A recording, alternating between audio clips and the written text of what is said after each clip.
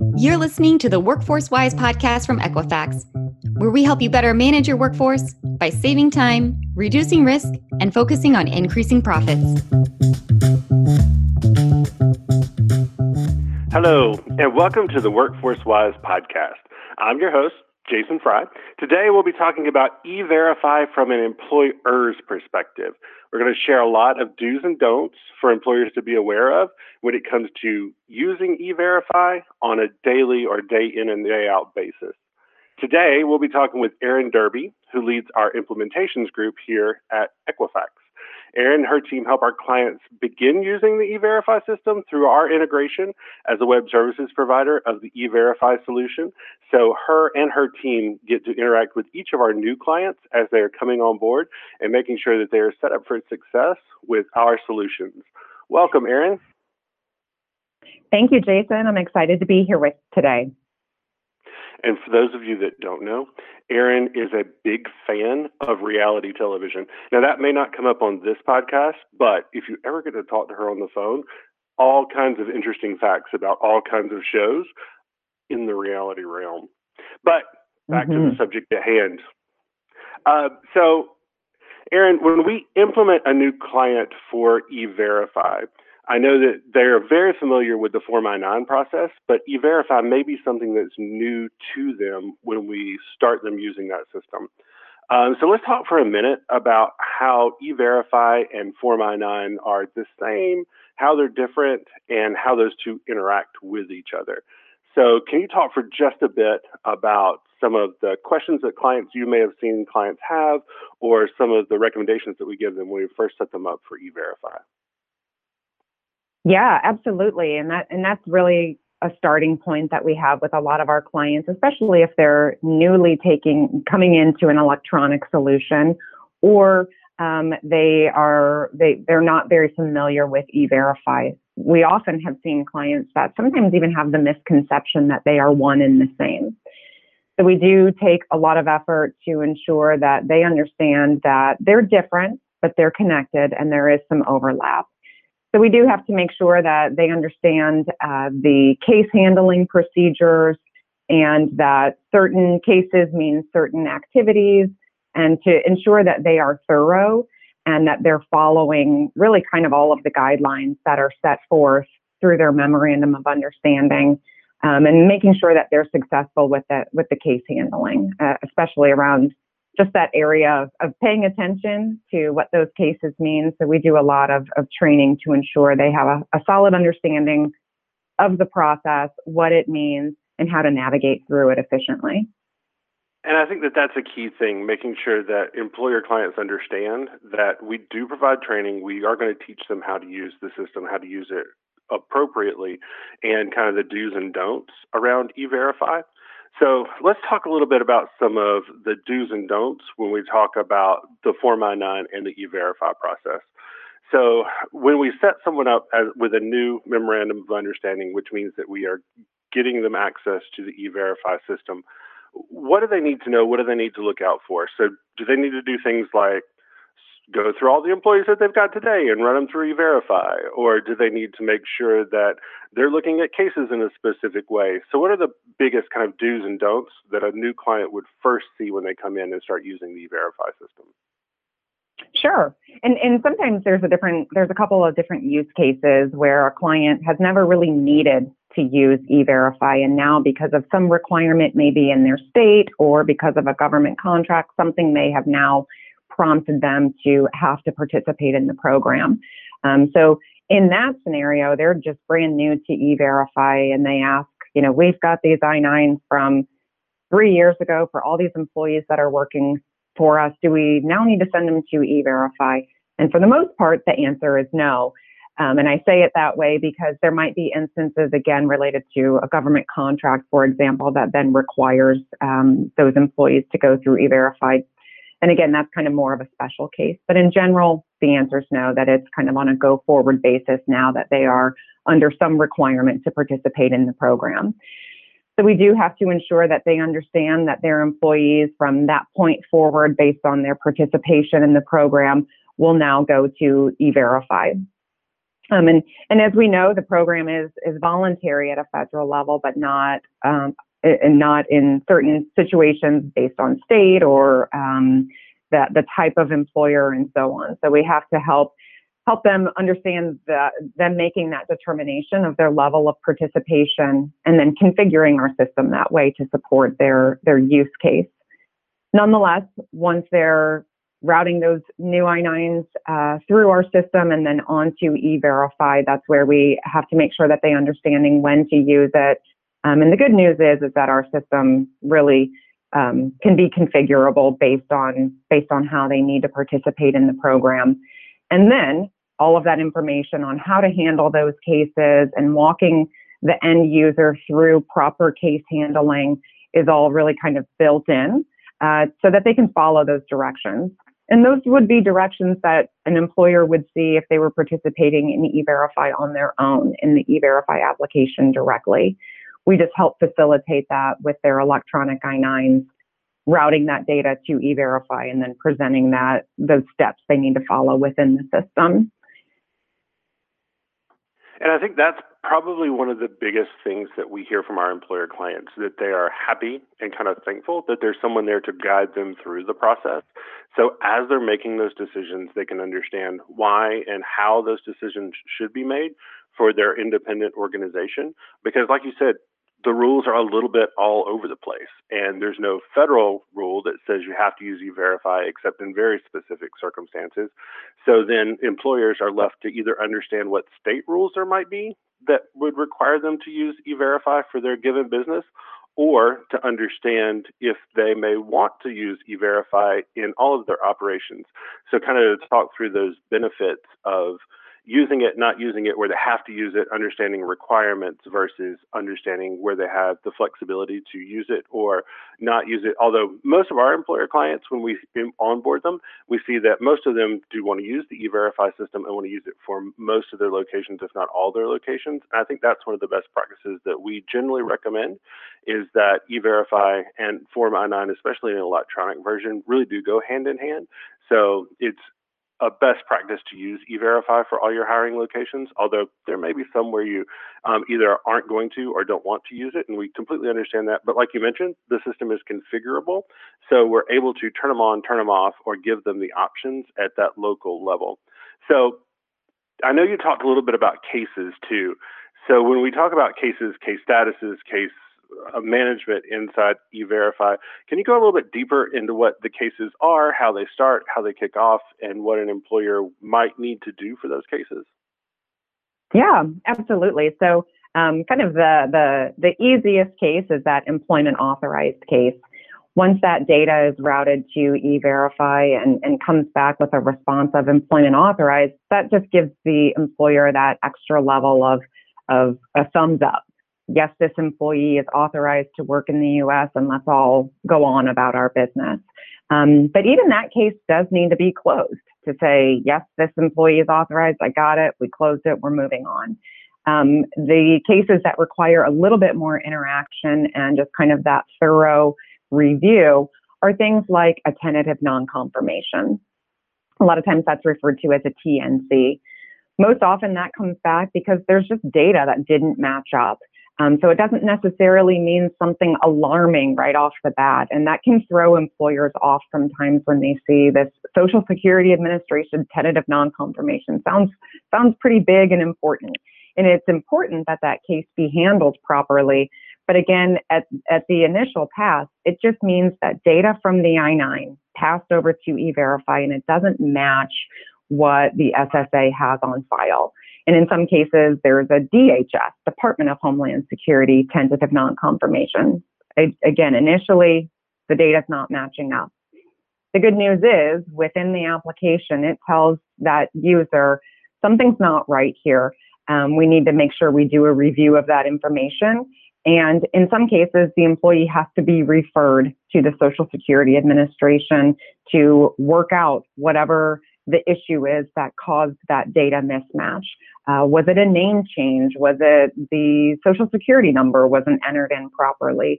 So it can be something as simple as a data entry issue where this information is not matching up from the Form I-9 to what's on that database. And then the employee can work through getting that information corrected with either the SSA or the DHS, depending on who issued that tentative non-confirmation. And then those entities would then update the E-Verify system on their end. And then we, in our system, would then see that. So the employer could log back in and see, okay, this tentative non-confirmation has now moved to that employment authorized case, and I can close it. And again, we can all move on. That's kind of the happy path. The data gets corrected and comes back into the system, and we can close the employment authorized, and we can close the case. Then there are issues where the employee and the employee data and what's on file on the back end do not get rectified, and the employer then has to make the determination on if that employee is going to remain employed with them. So sometimes it leads to what's called a final non-confirmation. At the very end, we cannot confirm this data from the I-9 against our database, and then the employer makes that decision on what to do next in terms of that employee's employment with them. And that's so important. I was going to say that's so important for an employer to know that there are different steps and there are different case resolutions that may happen inside the system, and to be prepared for being able to resolve those, and that knowing that the system also provides a lot of information. And when you lay a system like our interaction with E-Verify on top of it, there are additional workflows that help smooth that out a little bit for the employer, so make it easier for the employer to use the E-Verify system, because they are going through the Equifax web services connection, where we've put additional workflows on top of the program itself. To get even more out of today's episode, make sure you get your free tools like webinars, ebooks, videos, and more at Equifax.com/wise. And I think another interesting thing that people may not understand is that it is, when I say it, the E-Verify system is checking against other federal databases, and that's essentially what the program is designed for. So they are checking against several different types of data that they have access to see if everything matches, and that is really what the system's doing, saying, yes, this person matches, everything looks as we would expect it to look, and they're authorized to work inside the U.S., or sending back a notification to let us know that, hey, there's this other question you might want to ask, or there's other task you might want to take. So kind of in that vein, Erin, can you talk to me a little bit about something that I hear a lot about, but photo matching, another thing that may happen inside E-Verify? What do employers need to know? What do they need to do? What do they need to make sure they don't do in the world of photo matching and E-Verify? Yes, thank you for bringing that up. That's always been one of my favorite cases to take an employer through when we're providing training or a demonstration of how all of this works.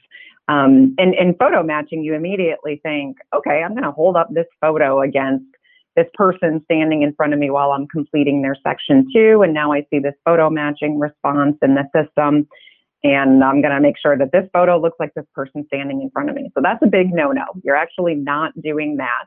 And that's important to remember, that photo matching means literally matching photos.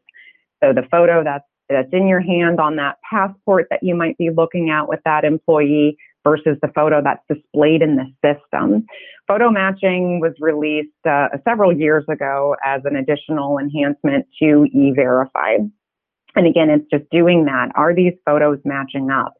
So that photo match response presents with a couple of List A documents that confirm somebody's eligibility to work in the U.S. and their identity. So it is specific to some List A documents.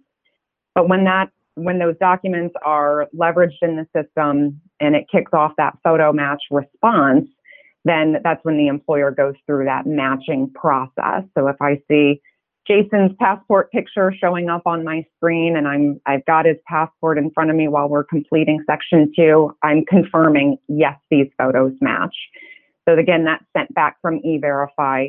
The end user confirms that the photographs match, and then that moves into that employment authorized status. So it's kind of just that extra check before confirming employment authorized. There are cases where the photos do not match, and you go through that workflow. No, these photos don't match, and then that takes the end user through that process. So the good news is the system will help walk that user through how to handle that case.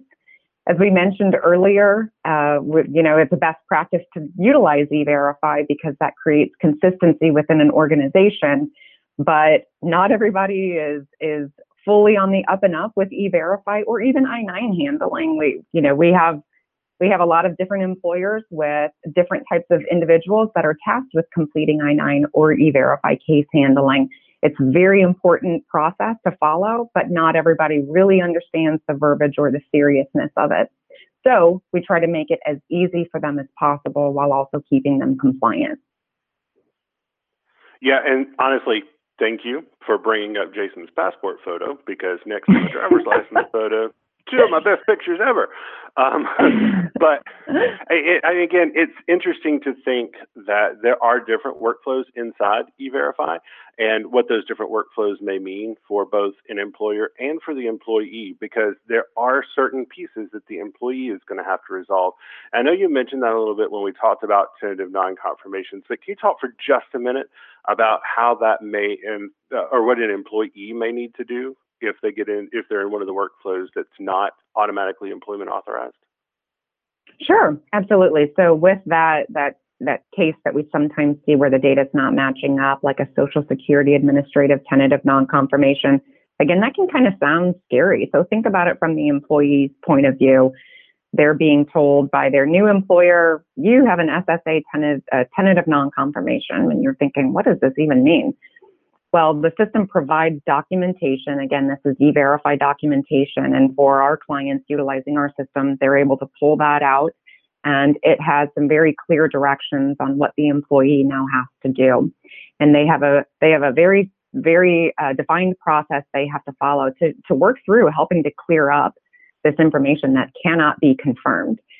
In the case of a SSA tentative non-confirmation and pre-COVID, they would actually go to a Social Security Administration, take in that paperwork that they just received from their employer and work through the process. And our friends at the SSA offices know how to handle that. They have some very defined processes that they work through to work with that employee to help resolve whatever that issue was. And again, make a correction or update some information so that it flows back through. In the case of a DHS, tentative non-confirmation, there are not Department of Homeland Security offices throughout the U.S. that somebody can just walk into. So they actually make a phone call. And the documentation, again, produced out of the system for a case like that would, again, provide the employee the steps that they need to follow to make that outreach and help clear up whatever may have caused that tentative non-confirmation. Yeah, and honestly, I think that it makes it accessible and easier for both the employer to understand and the employee to understand, to have those workflows defined. And then, like you mentioned, the additional information that's inside our system, so the work or workflows that we've built inside Equifax Workforce Solutions, I-9 and E-Verify connections really do help it be as easy as possible for both the employer and the employee. And I think one of my key takeaways is the easiest piece is that it connects seamlessly with the E-Verify system. And when I say it, I mean the I-9 management system at Equifax Workforce Solutions. So there's no double entry, there's no ability to miskey things from the I-9 into the E-Verify system, because all that is just happening automatically, and the employer is not having to create those additional cases on the E-Verify system from a paper or an electronic form I-9, just because we've got that automatic connection. So I think for me, those are some of the key takeaways, that it makes it easier, makes it faster, and it makes it easier not just for the employer, but also for their employees, and cuts down on mistakes that may happen.